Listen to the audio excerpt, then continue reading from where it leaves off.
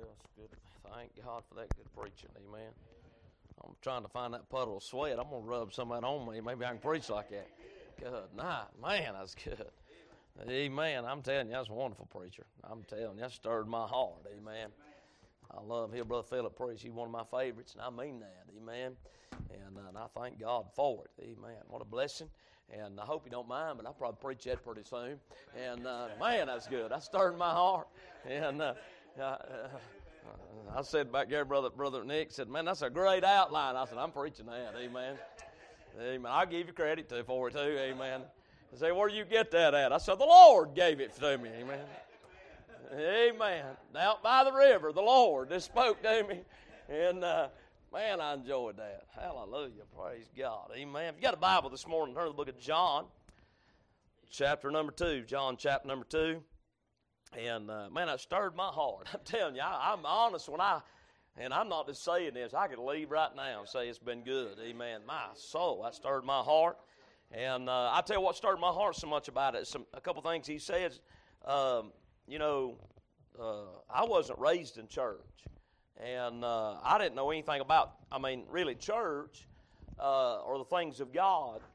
And to be involved in a church and to be around God's people, that was all new to me. And when I got saved, really none of my family was serving God, so I didn't have any encouragement at home. None of my family, nobody really, and had no encouragement. And even my wife's family, very few of them was in church and was encouraged into what we were trying to do. And we were making a lot of change. The Lord was making a lot of changes in our life, but my family was not thrilled about it, and her family was not thrilled about it. And but God put us in a church, and man, they loved. I appreciate the people of God, don't you? Man, I'm telling you, that stirred my heart. And just to think about the providence of God, amen. And he's talking about God done it just for you. And I just think about how the places God put me in, the people God put in my path, to tell me the Word of God and share the gospel with me, and even lead me to the church that I had no idea what kind of. I didn't know. I'll tell you how I found out. It's kind of a funny story. I preached a revival this past week in Westminster, South Carolina. And it reminded me, but right after I got saved, the man who won me the Lord, I was working for him. He was my supervisor.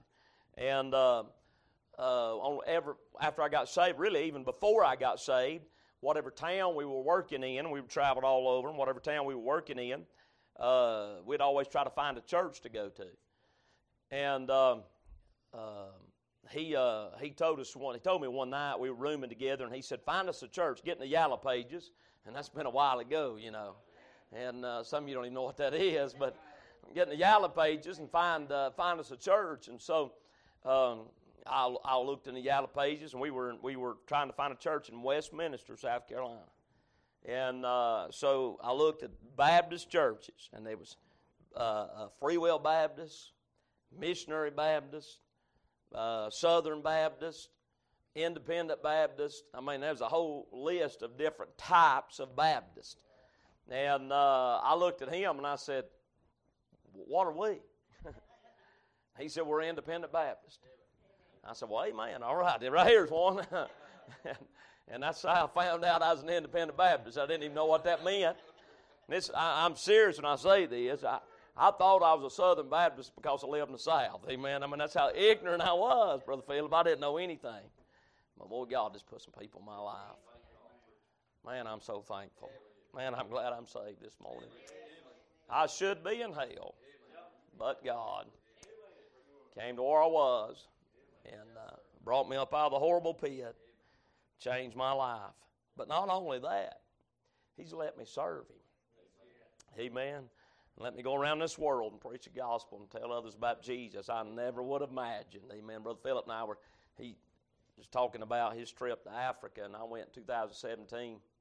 And I was standing on the balcony preaching to about 900 kids at a school. I say kids, they were teenagers. And I just got to thinking, here, this old country boy from the hills of North Carolina in Africa preaching about 900. Hallelujah. Well, I'm glad. I'm thankful this morning. Amen.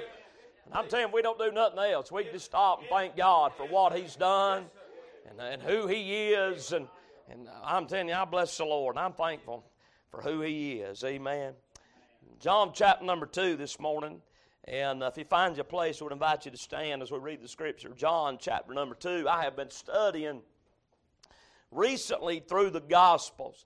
And just a harmony of the Gospels, the life of Christ, if you will, in a chronological aspect. And been one of the greatest studies that I've ever done because it's interesting to think about the different miracles that Christ performed at the different times in His ministry. Not only the different miracles, but the different teachings or even parables that He taught at the different times in His ministry. Here in John chapter number 2, this is, the Bible tells us in verse number 11 of John 2, this is the beginning of miracles. So this is the first miracle in the life of our Lord or His ministry. I'd say the virgin birth would be the first miracle, but you understand what I'm saying. This is the first miracle. And what's so amazing about this miracle is at this moment, I don't want to get ahead of myself, but at this moment, nobody really knew who He was. And this is quite possibly one of the greatest miracles that Jesus performed, being His first miracle. It's only recorded in the Gospel of John. John chapter number 2, verse number 1, look what your Bible said. And the third day there was a marriage in Cana of Galilee, and the mother of Jesus was there, and both Jesus was called and His disciples to the marriage. And when they wanted wine, the mother of Jesus saith unto Him, They have no wine. And Jesus saith unto her, Woman, what have I to do with thee? Mine hour is not yet come. And His mother saith unto the servants, Whatsoever He saith unto you, do it. And there were set there 6 water pots of stone after the manner of purifying of the Jews, containing 2 or 3 firkins apiece. And Jesus saith unto them, Fill the water pots with water. And they filled them up to the brim. And He saith unto them, Draw out now, and bear it unto the governor of the feast. And they bare it. And when the ruler of the feast had tasted the water that was made wine, and knew not whence it was, but the servants which drew the water knew, the governor of the feast called the bridegroom, and saith unto him, Every man at the beginning doth set forth good wine, and when men have well drunk, then that which is worse, but thou hast kept the good wine until now. This beginning of miracles did Jesus in Cana of Galilee, and manifested forth His glory. Well, that's what we need, isn't it? And His disciples believed on Him. Let's pray. Father, in Jesus' name, thank you, Lord, for the privilege, God, to be in church this morning. Lord, I thank you, God, so much for who you are, and God, what you've done for me. Father, I realize that if it was not for the grace of God, I'd be in hell today, Lord. But I'm so thankful, God, for salvation. Lord, I'm thankful, God, for the gospel today. Lord, I thank you, God, for the preaching that we've already heard. Lord, how you stirred my heart, Lord, and I bless your name for it. And I'm so thankful, God. Lord, I just want to thank you, God, for all that you've done and who you are, God. I pray you'd forgive me, God, for not being thankful enough. Lord, I pray you'd help us today. And God, I ask you, Lord, that you'd speak to our hearts as we try to look to the Word of God for some help this morning. God, I pray, Lord, give us a traveling mind through the Scripture. God, I pray you'd touch every heart. And God, I pray you'd meet every need. And Father, we'll thank you for it in Jesus' name. Amen and amen. Thank you for standing. The Bible says here in this miracle, and I just want to look at this miracle, but I guess if I had a title, it would be in verse number 7, where Jesus saith unto them, Fill the water pots with water. And I guess if that'd be a title, it'd just be that. Fill the water pots with water. And so I love this miracle. And again, this is the first miracle that Jesus performed in His earthly ministry. It is interesting the type of miracle that Jesus, or the type of setting, if you will, that Jesus chose to perform His first miracle. I mean, He could have chose any setting. He could have chose any group of people, any situation, how to perform a miracle in. Listen, He is the omniscient God. Amen. He could have done anything He wanted to do, but Jesus chose at a wedding feast to perform His first miracle. And it lets us know what He thinks about a marriage and the home. And when He's looking for a circumstance or a situation to begin His ministry, if you will, He began it at a wedding feast. It's interesting when you come to the book of John, we know this, that the theme of the book of John is the deity of the Lord Jesus Christ. John lays forth the argument that Jesus is the Son of the living God. There's no lineage in the Gospel of John. John simply goes back to the very beginning and said, in the beginning was the Word, and the Word was without God, or in the beginning was the Word, and the Word was with God. And listen, and so he said, and the Word was with God. I'm missing that. In the beginning was the Word, and the Word was with God, and the Word was God, and the same was in the beginning with God. In verse 14, he said, the Word was made flesh and dwelt among us, and we beheld His glory as the glory of the only begotten of the Father, full of grace and truth. So John lays out this, this argument, if you will, for Jesus being the Son of God. In doing that, if you study the Gospel of John, we know this, that the writer, John, never mentioned himself by name. He's always referred to as a disciple, or as a disciple whom Jesus loved. What's interesting is you come to John chapter number 2, and the Bible tells us in verse number 1, and the latter part, the mother of Jesus was there. Now, we know who the mother of Jesus is, but what is interesting is in the Gospel of John, John never calls her by name. He never calls her Mary, but he always refers to her as his mother. Why? Because the emphasis is not about others, but the emphasis is about the Lord Jesus Christ. And as a matter of fact, listen, you know this, that when you study the principle of first mention, the first time you see something mentioned, or the first circumstance that you see something, you'll find that principle all the way through in the Word of God. Well, this being the first miracle in this text, and you'll find some principles in this miracle that tells us a little bit about the focus of the ministry of the Lord Jesus Christ. Again, in this miracle that we read about, and you hear it in the first 11 verses, not only is Mary not mentioned by name, but there's at least 6 disciples here, I think, at this marriage feast. And none of the disciples are mentioned by name. And the couple that is being married is not mentioned by name. The governor of the feast is not mentioned by name. The servants are not mentioned by name. As a matter of fact, the only one mentioned by name is Jesus. And 6 different times in these 11 verses, Jesus is mentioned by name. And can I say this? When you study a Bible, 6 is the number of man. And you know what man needs more than anything?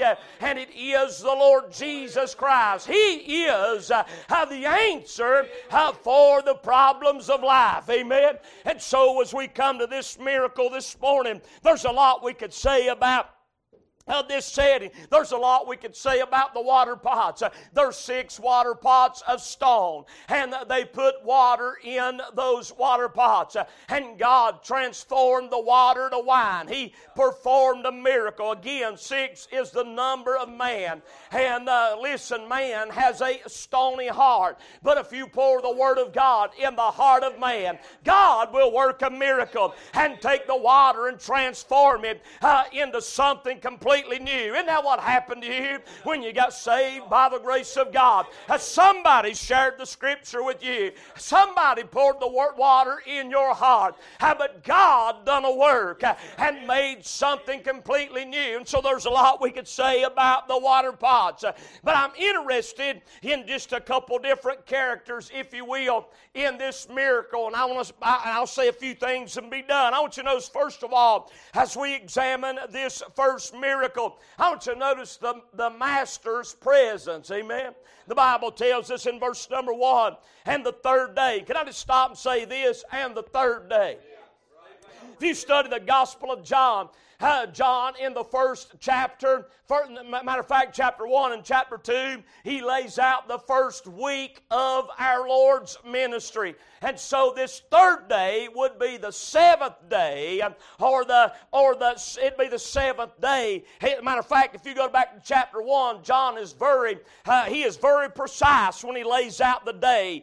He says several times, and again the next day, and the next day. This third day would be the third day from the call of Nathanael, and it would be the seventh day in the Lord's ministry. Amen. Isn't it amazing that on the seventh day there is a marriage? Amen. At the seventh day there is a wedding feast.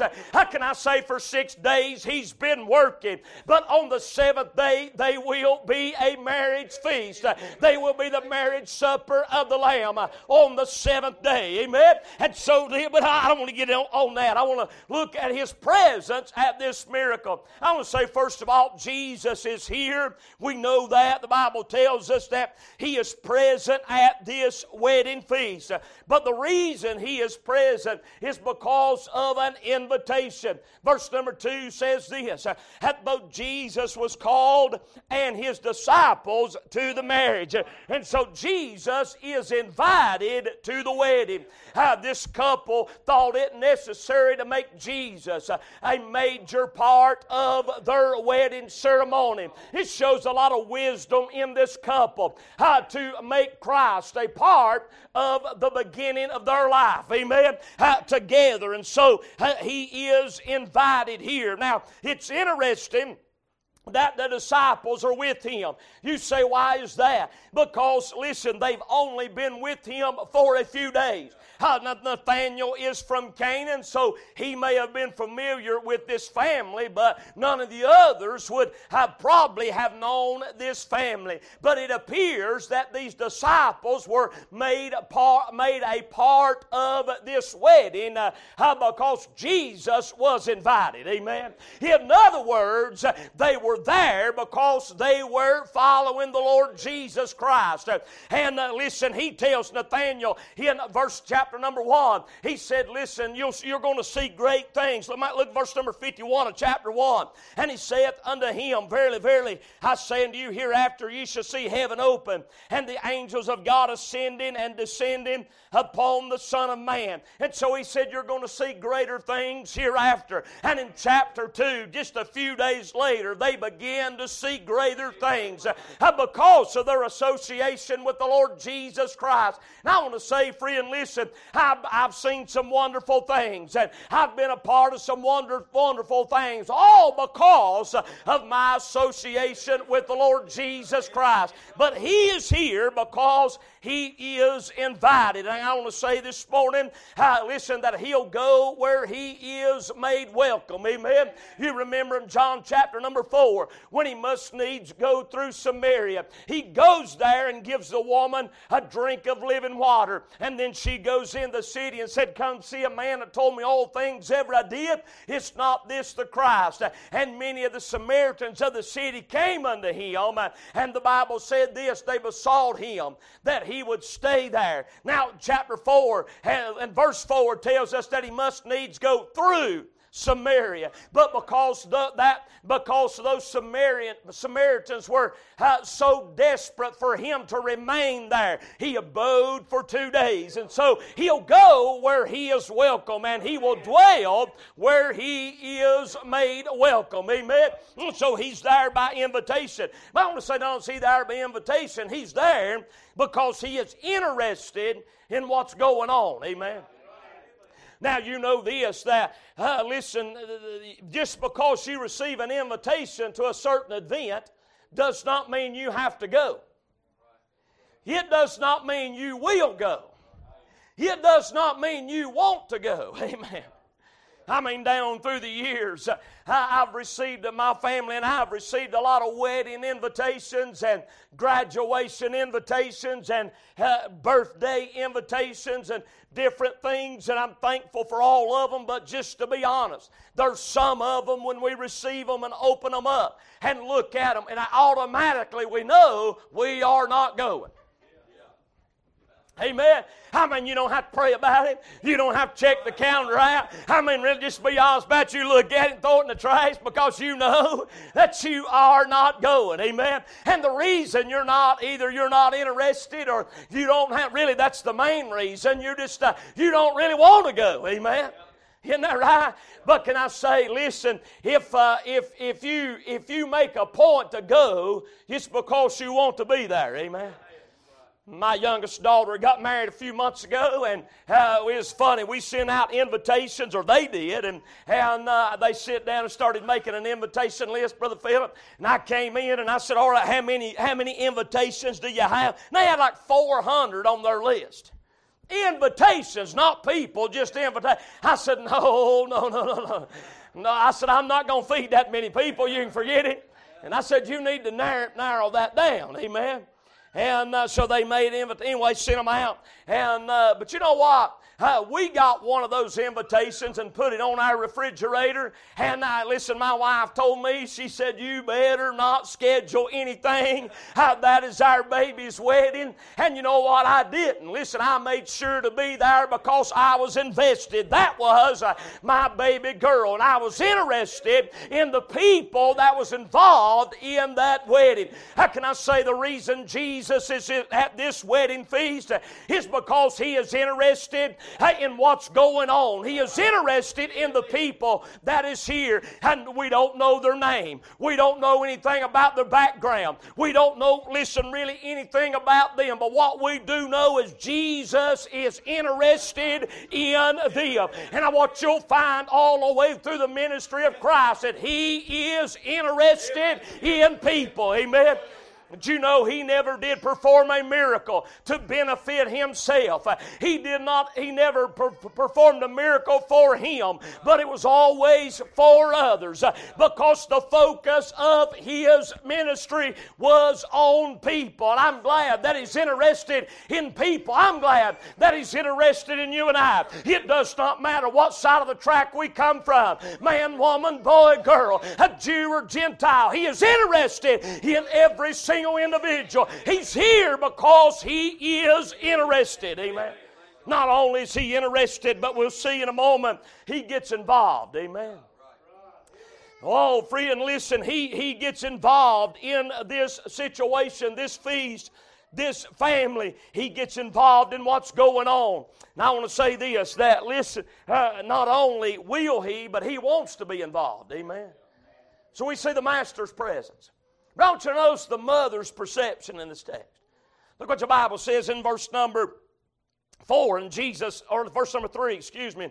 And when they wanted wine, the mother of Jesus saith unto him, they have no wine. Notice her insight. Now, so they run out of wine, and you need to know this morning that is a major deal. Amen. That is a major deal.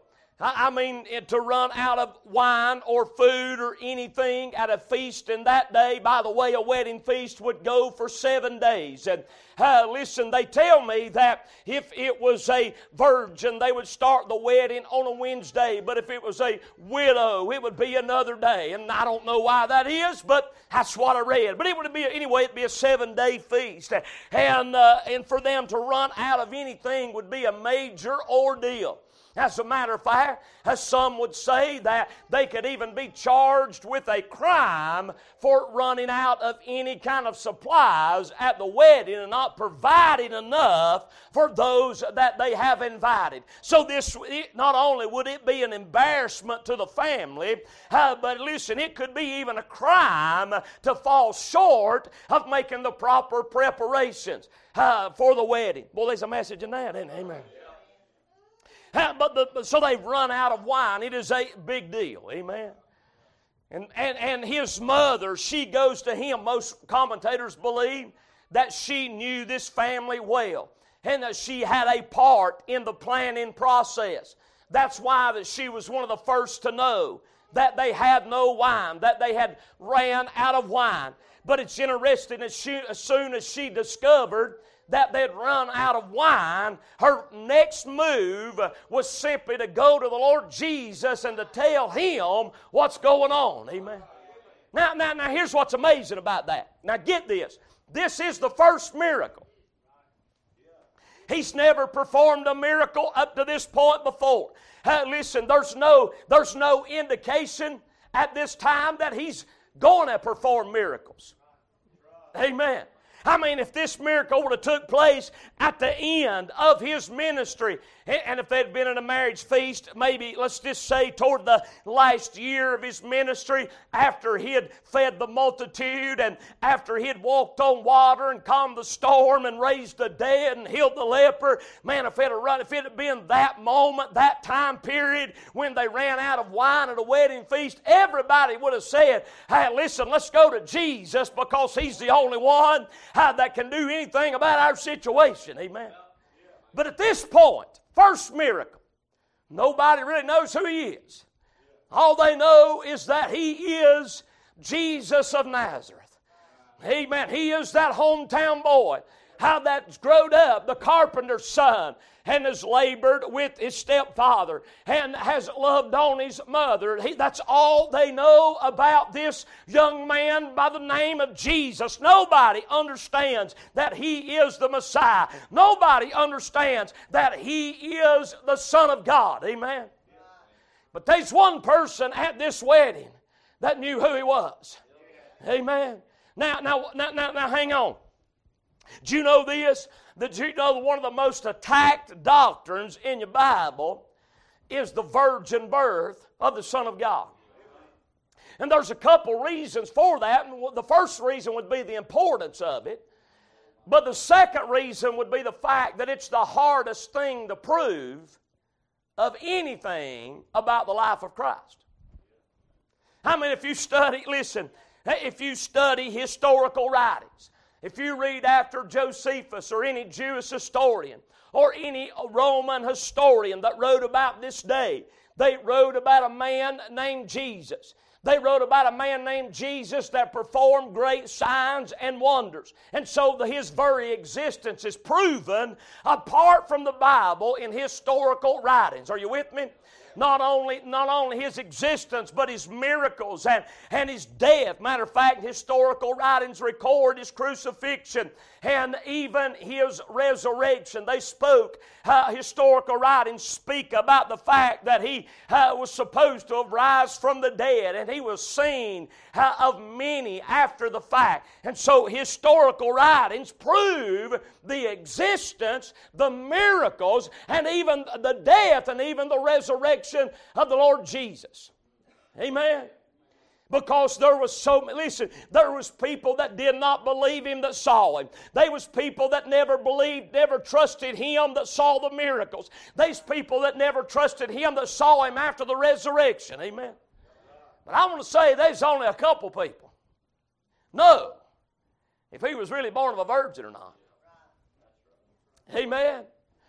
There's only, even Joseph had his question. You remember when Joseph found out she was with child, he sought to put her away privily. And what that means was that they were betrothed and they were to get married. But he had thought she had been unfaithful. And in order for a man to put a woman away in that betrothal period that was unfaithful, he had to make a public declaration of her unfaithfulness and put her aside. But Joseph sought to put her away privately. In other words, to break the engagement in a private manner. But God come to him in a message, sent a message his way and said, "Fear not, Joseph, for the thing that she has in her is a holy one of God.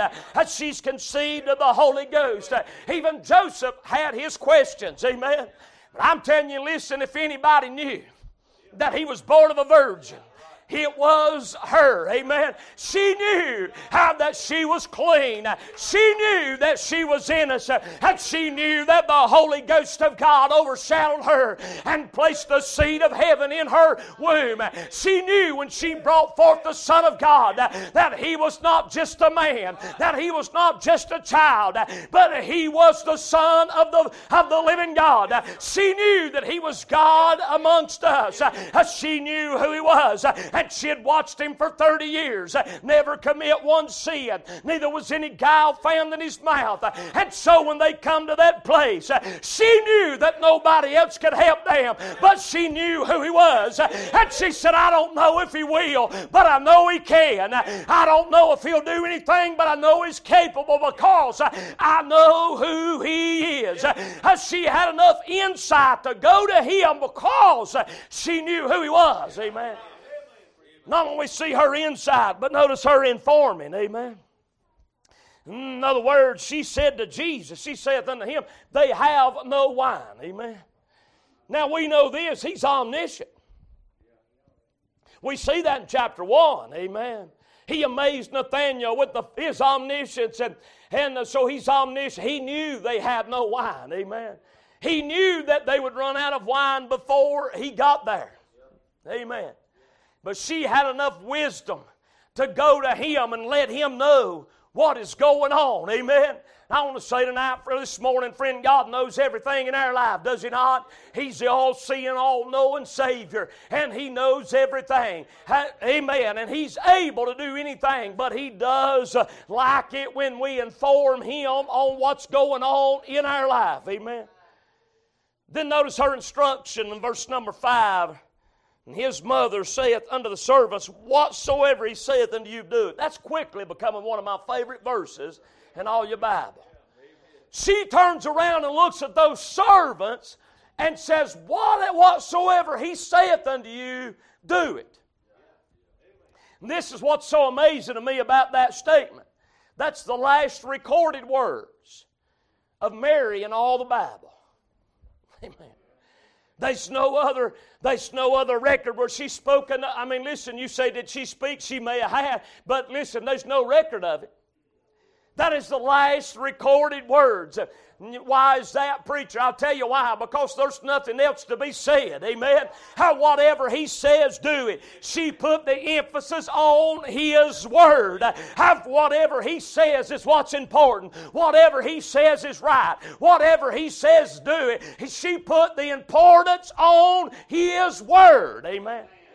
By the way, if you study His ministry, the importance of His ministry was His word. Amen. And the works that He done to confirm His word. Amen.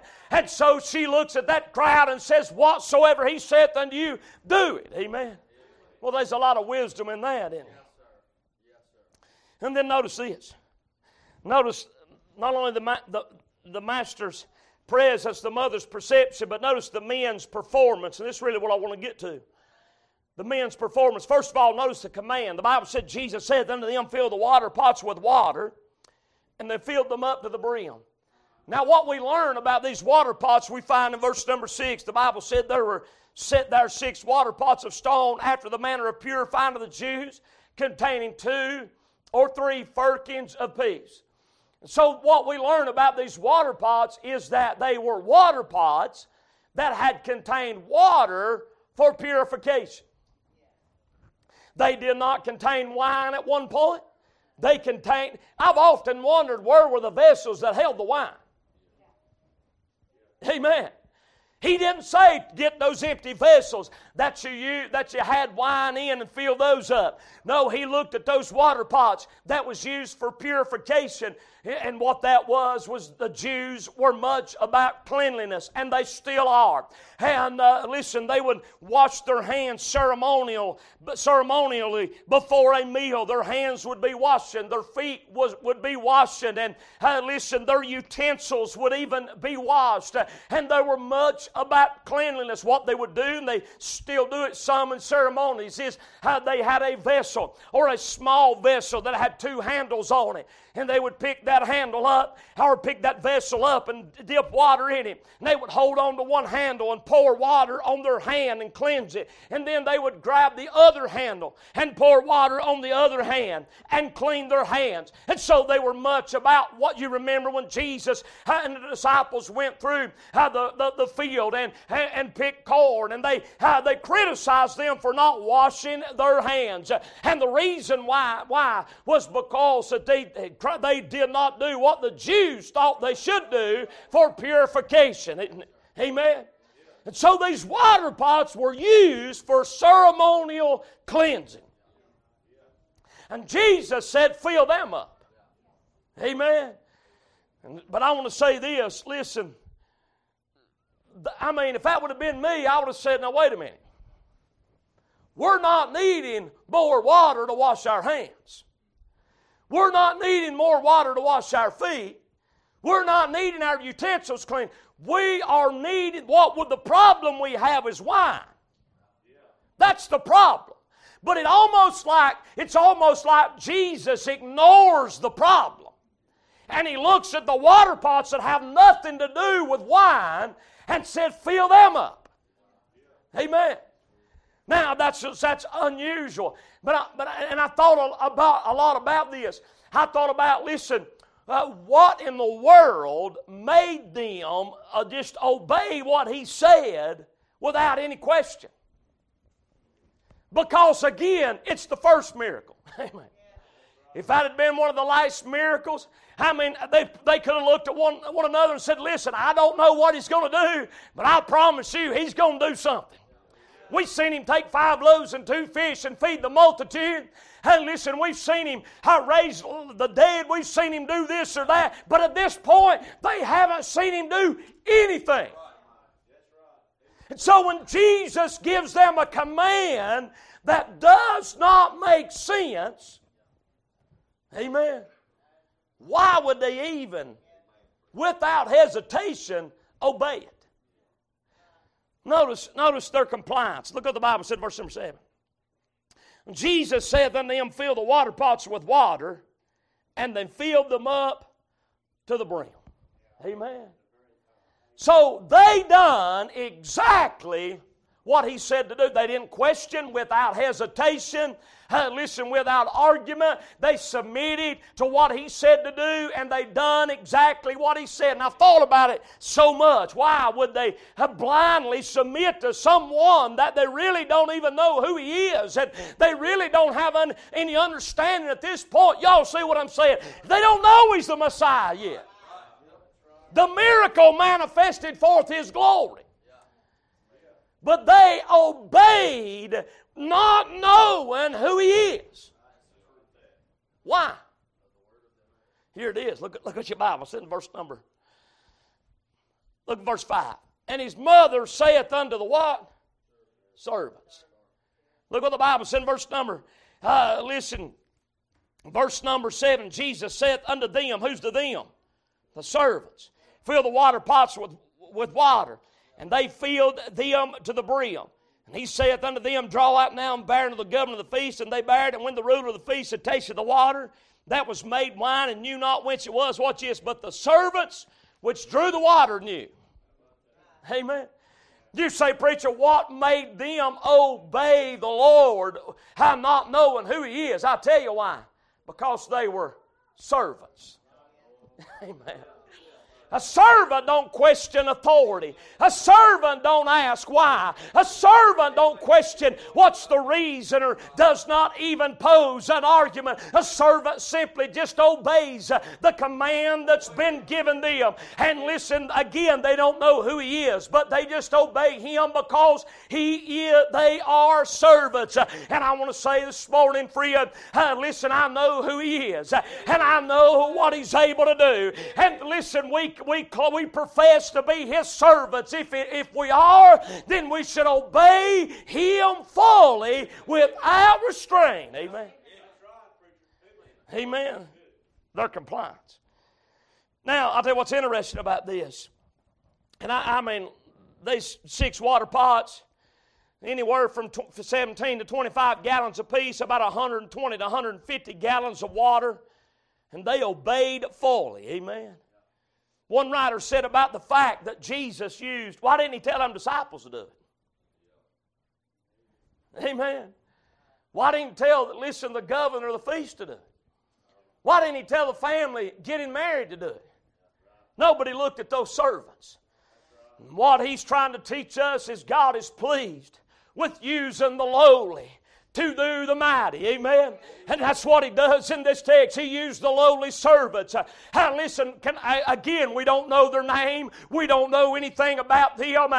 Listen, all that we know is that they are servants. And listen, they were obedient to His command. Amen. I thought about this. Listen, their commitment. They filled the water pots with water. The Bible said they filled them up to the brim. In other words, when He told them to fill the water pots, they kept doing it until they could not do it no more. Amen. They didn't stop and say, is that enough? Is it time to quit? You want me to leave now? Listen, this thing's getting hard. I mean, it's 150 gallons of water. It's getting tough, and it's getting hard, and everybody's looking at us wondering what's going on, and they're confused at what we're doing, and everybody's wondering why we're doing what we're doing. Can we quit? No. They never stopped. They never spoke up. They just kept doing. Listen, they kept running on the original command that they were given, and they kept being obedient to the first command until they could not no more. Amen. Amen. But notice, verse number 9 I think is interesting. And when the ruler of the feast had tasted the water that was made wine and knew not whence it was, but the servants which drew the water knew. You know who knew about the miracle before anybody else? The servants. Amen. They knew about the miracle before the ruler of the feast. They knew about the miracle probably before his own mother. They knew about the miracle before the family did. Listen, he because of the obedience of these servants, He allowed them to see some things before anybody else. He allowed them to be a part of some things before anybody else. Amen. And the compensation, what is the compensation of this miracle? Well, let me say this, it's gladness. Amen. Amen. You know, in the Bible, that wine, when it's in a positive sense, always typifies joy. And they had run out of wine, and they were disappointed. But Jesus brought joy to the circumstance. Boy, I'm glad He can still deliver joy, aren't you? Their gladness, amen. Then there's glory. Look what He said in verse number 11. This beginning of miracles, just Jesus in Galilee, and manifested forth His glory. You know what that means? That means from that point on, He began to show everybody who He really was. This miracle. So why did this miracle? Well, but you know this. You know that there's different, when you study the miracles of Christ, I'm about done. When you study the miracles of Christ, there's several different types of miracles. There's the removing of demons. I think 4 different times He removed or cast out demons. There's the removing of demons. There's the raising of the dead. I think at least 3 times He raised the dead. There's the raising of the dead. There's the removing of demons. And listen, there's the restoration of health. He restored the sick. Amen. Healed the blind and cleansed the leper. He restored their health. But then there's the ruling of nature. And this first miracle was not a restoration of health, but it was a ruling of nature. You say, what do you mean?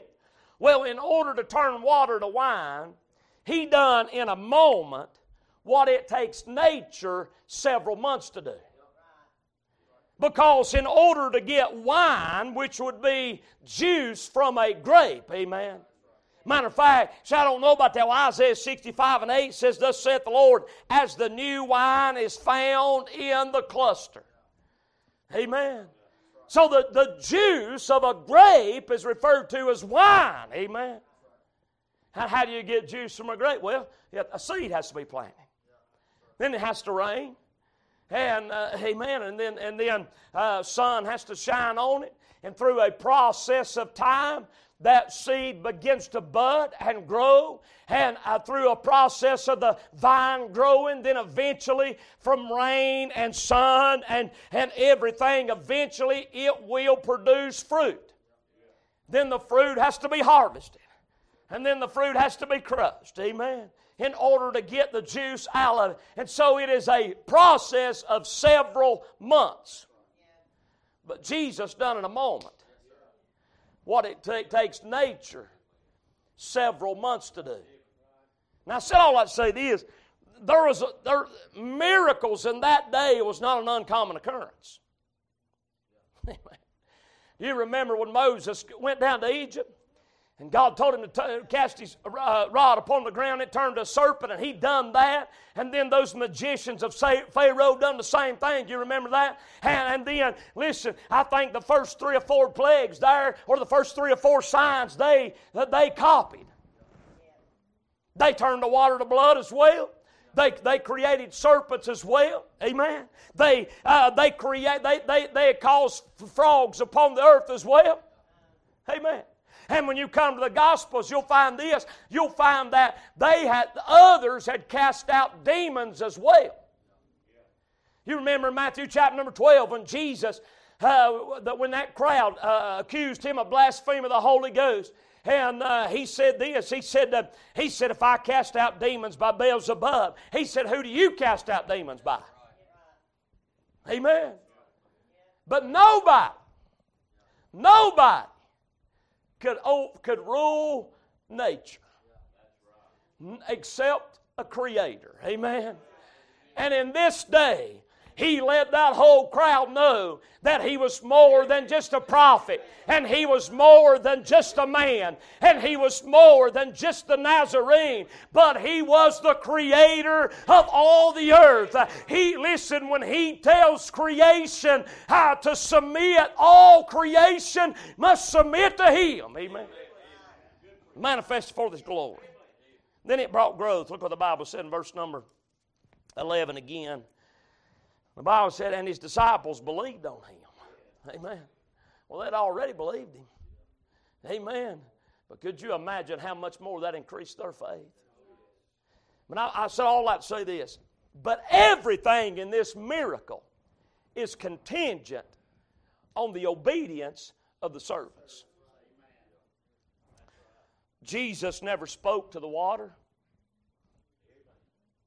He never prayed over it. And he never touched it. Amen. The first miracle was contingent on the obedience of servants. Can I tell you why we're not seeing much glory?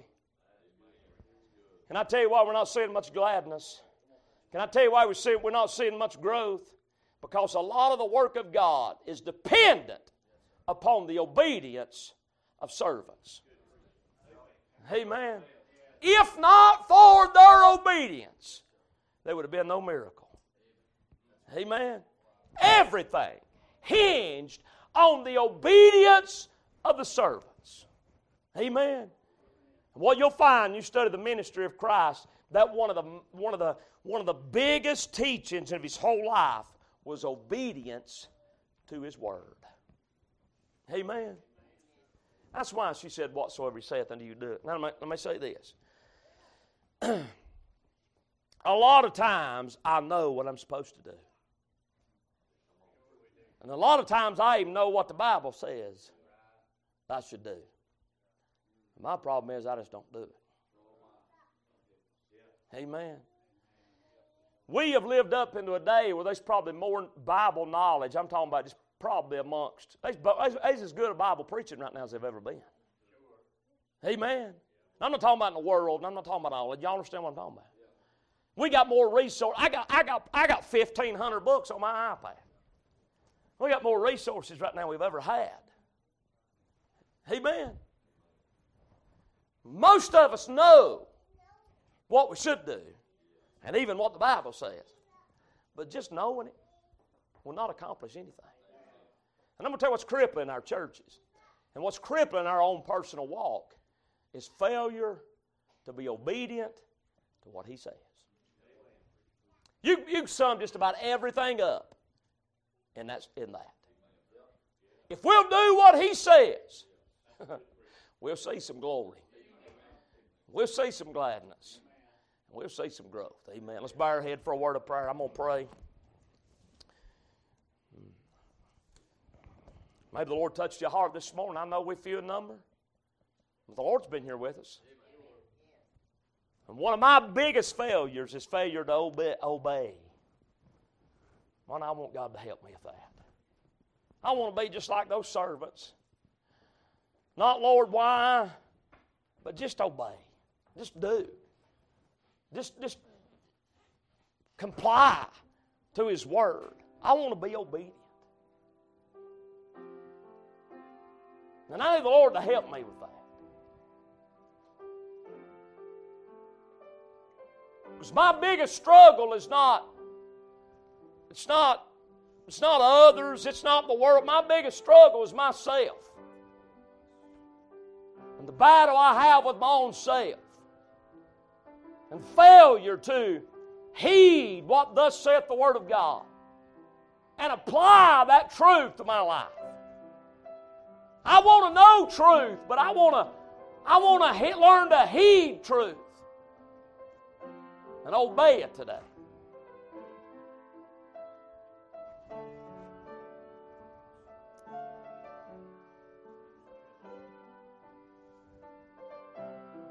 Lord, help us. Lord, help us, God.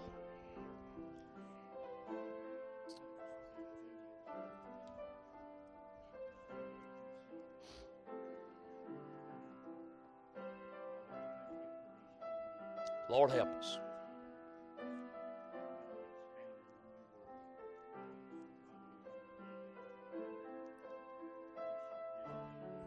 Father, in Jesus' name, thank you, Lord, for the Word of God this morning. I want to thank you, God, for your presence, and thank you, Lord, for the preaching that we've heard earlier and how you stirred my heart. Lord, I can't even thank you enough for that. And Lord, I thank you, God, for the good, sweet Spirit of God today. And Lord, I pray you'd help us, God. You have been so good to each one of us. There's no doubt about that. God, I pray, Lord, that you'd help us to be sensitive to the Spirit of God and committed to a life of obedience. And God, I pray you'd help us not to grieve the Spirit. Lord, I pray you'd help us today. Empower us. Fill us, God, to be the obedient servants that we need to be. Lord, I love you today. Thank you for loving us. Help your people, Lord. Help this church. Bless the services tonight. And we'll thank you for it in Jesus' name. Amen, preacher.